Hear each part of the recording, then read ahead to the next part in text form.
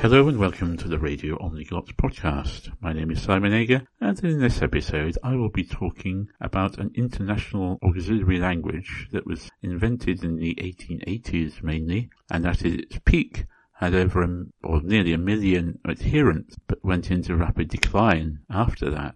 Now, you may think I'm talking about Esperanto, but I've talked about that in a previous episode. So in this episode I am talking about Volapük, or Volapük. This was in fact the first constructed or auxiliary language that gained quite a lot of interest and followers and people who learnt it and used it before Esperanto anyway. And it was invented by Johann Martin Schleyer, a German priest who lived in the Grand Duchy of Baden, which is now part of Baden-Württemberg in the southwest of Germany. Now, Schleyer was born in 1831. He studied philosophy, history, theology, medicine and various other things in university. And he also studied many different languages, including many European languages, as well as Turkish, Persian, Arabic, Hebrew, Sanskrit, Chinese and Japanese. In fact, he claimed to have studied over 80 different languages. He wrote grammars and dictionaries for 25 of them. And in the 1860s, he created a tactile alphabet for the blind. And then in the 1870s, he started work on a world alphabet because he thought he could create a written form of language that could be understood by anybody anywhere in the world. And this was an idea that many people had, based partly on misunderstandings of scripts like Chinese and Egyptian hieroglyphs, because people thought that these scripts represented ideas without any reference to spoken language. But in fact they don't. They represent both meaning and sound.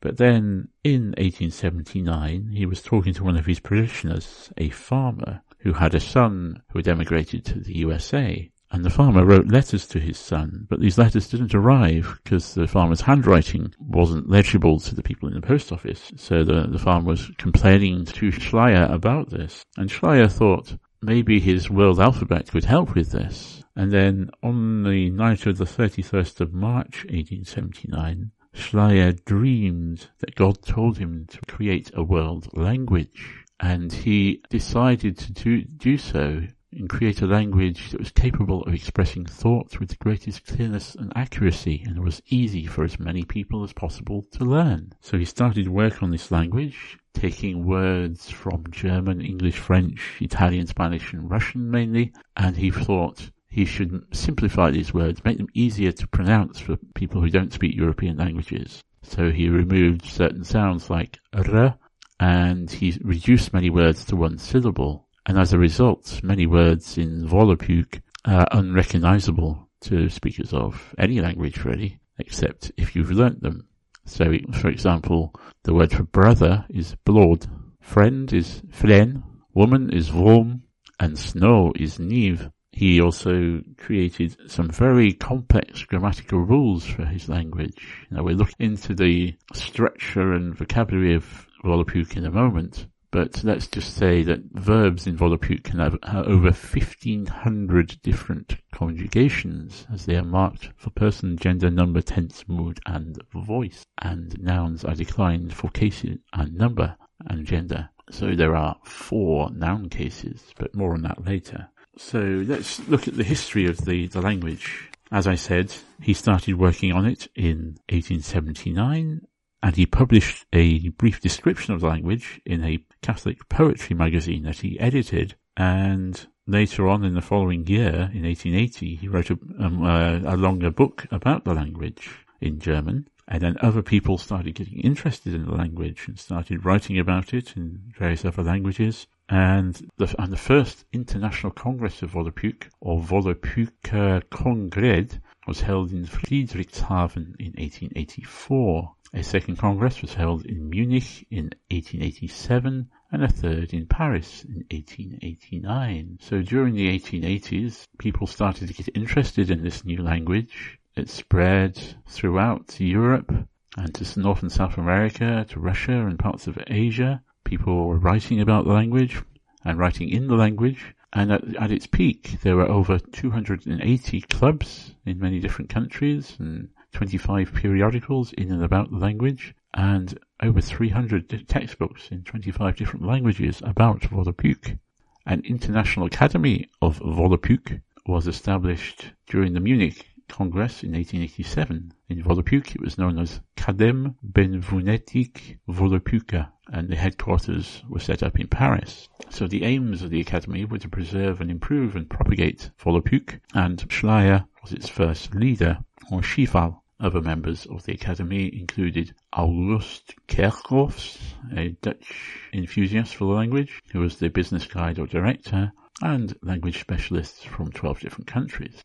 In 1887, August Kerkhoffs published a grammar of Volapük, which differed in quite many ways from Schleyer's version of the language, and this led to various disputes and arguments between them. And Kerkhoffs organized the Third International Congress of Volapük in Paris in 1889, partly to try and put an end to these arguments. However, at the Congress, the International Academy of Volapük decided that Schleyer could no longer veto any decisions made in the Academy, and as a result, Schleyer decided he wouldn't recognize the Academy anymore and set up his own one in 1890. His Academy had 49 members who were all loyal to him. It was based in Constance, where he lived, which is now in the southwest of Germany, and it didn't do very much, really, apart from approve his decisions, and after 1893, it became inactive and probably disbanded. Also in 1887, Dr. Zamenhof published his first work on Esperanto,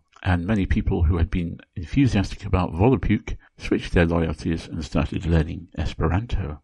In 1892, the International Academy of Volapük started making many changes to the vocabulary and grammar of the language. They replaced many of the obscure words with more recognizable words based on European languages, and they got rid of some aspects of the grammar which were not found in European languages. And they made so many changes that they decided that they'd really created a new language, which they called idiom neutral, the neutral idiom or language, and they changed the name of the Academy to Académie Internationale de Lingua Universale in 1898. And a few people got interested in this new international auxiliary language, and there was a periodical and a number of dictionaries and grammars produced. However, by 1908, members of the Academy decided to abandon idiom neutral in favor of Latino sine flexione, a simplified version of Latin. In the meantime, Schleyer continued to work on Volapük until his death in 1912. He was working on a dictionary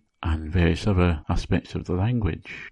And then in the 1920s, Dr. Arie de Jong created a revised and simplified version of Volapük, known as Volapük Unique, New Volapük, which he published in 1931, and it was accepted by the few remaining speakers. There was a brief revival of interest in the language after this, particularly in the Netherlands and Germany. However, during the Second World War, the language was suppressed in countries under Nazi rule. Since then, there has been some interest in the language, and a small number of people still speak it and use it, and there's always been a Schiefal of the Volapük community, and there are people who use it online, particularly on Facebook, and maybe 20 or 30 people who currently speak it fluently. And now we know something about the history of the language and the person who created it. Let's look at the language itself. But before we do that, I think it's time for a tune. This is The Swallow, a Wenol, a tune I wrote back in July 2017, and this recording is played on the cavaquinho, high and low whistles, guitar, piano, melodica, and boron.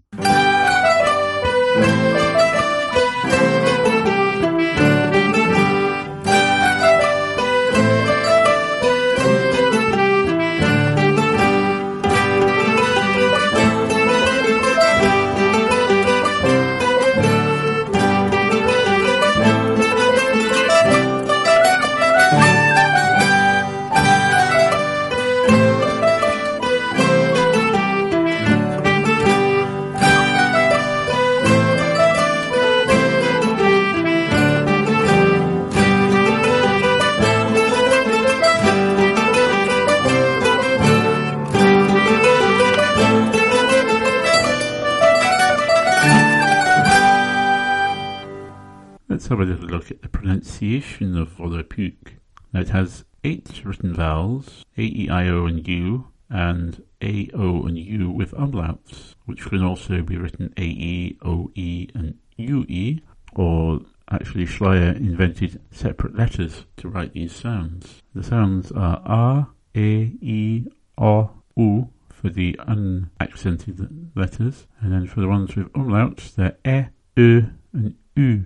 And then other letters are pronounced as in English, apart from C, which is pronounced ch, or when next to a voice consonant, ch. G is also always pronounced g. J is pronounced sh, and j when with a voice consonant. R is pronounced r. S is always s. X is ks. And Z is ts or z when with a voiced consonant. The basic numbers from 1 to 10 are bal, tail, kiel, fol, lul, mel, veil, yul, zul, dig. And to make other numbers, you just combine them together. For example, 11 is dig bal, 12 dig tail, and so on. And then 20 is tail dig, 30 keel dig, and so on. In words with more than one syllable, the stress is on the final syllable. For example, the seasons are Volapük, that's spring or flower time, Heatüp, heat time or summer, Frühküp, fruit time or autumn, or fall if you prefer, and Nifhüp, snow time or winter.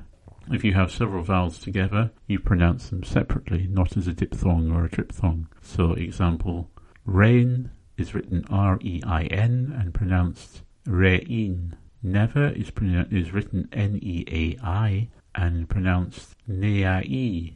Now let's look at the grammar of the language. Volapük nouns have 6 different cases, which are the nominative, genitive, dative, accusative, predicative, and there's also a vocative particle, or. So they each have different endings. Unfortunately, they are very regular. So, for example, genitive ending is a, dative e, accusative e, and predicative u.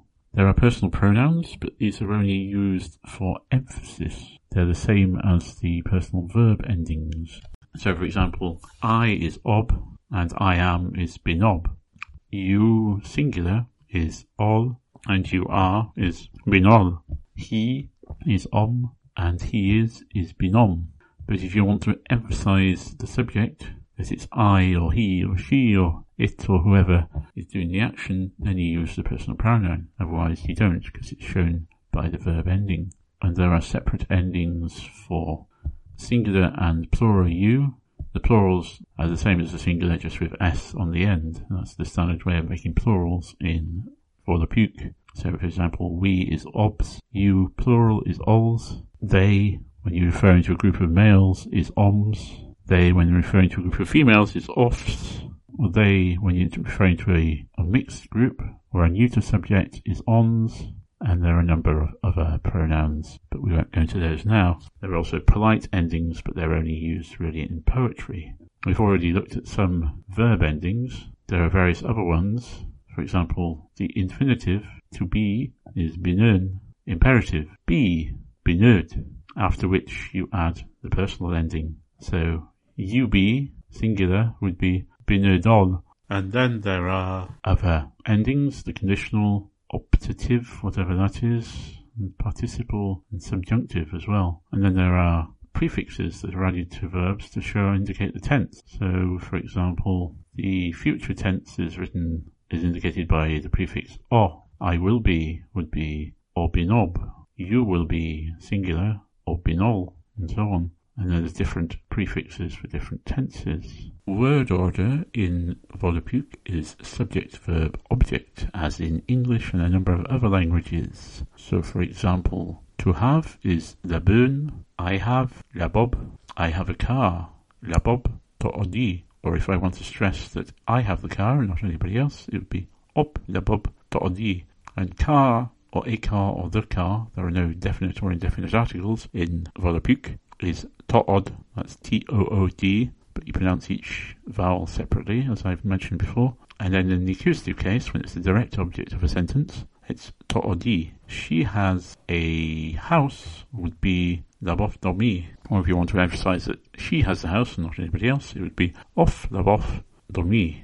There's a lot more that could be said about the grammar of Volapük. I'm learning this as I go along, really. I haven't actually studied this language, but I am finding it quite interesting. I don't plan to study it, but I can see why people might be interested. So now let's have a look at some basic phrases in Volapük. Now these have been corrected by the current Chifal, or head or chief of the modern Volapük movement, Mr. Herman Philip, so they should be accurate. So welcome is Benokemö. Hello is Glider. How are you? Leo Stadoli. Fine, thank you. And you? Is Gliko. Dana Edoli. What's your name? Leo Panemoli. My name is Nemobabinon, or Panemob.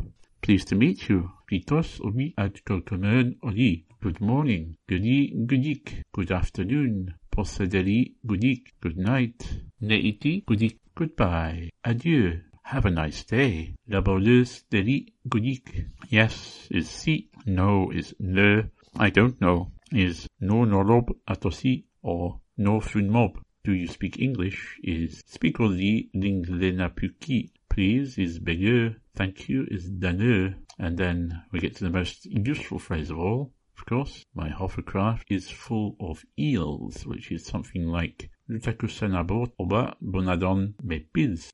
Now, I've been trying to pronounce these as best I can based on the information I have acquired during the making of this podcast, but I probably mispronounced certain things. Anyway, it's been interesting learning about this language. It seems a shame that it kind of disappeared. In some ways, it has a lot going for it, but it is grammatically a lot more complex than it really needs to be. And the pronunciation, especially of the vowels, is quite tricky if you're not used to these particular sounds. For a German speaker, as Johann Martin Schleyer was, obviously these vowels were second nature because they all appear in German.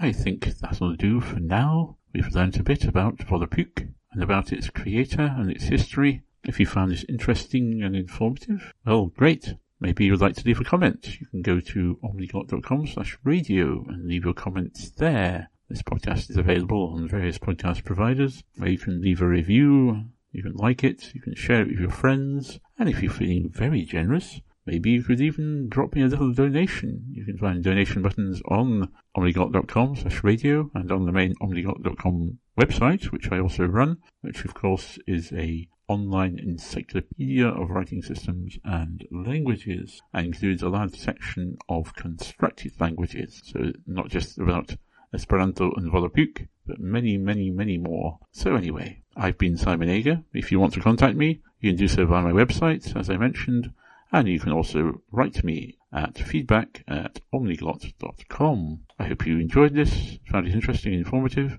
If you're inspired to learn Volapük, or you're learning it, or you have learnt it in the past, maybe you can leave a comment, talk about your experiences. Otherwise, thank you for listening, and goodbye. Adieu.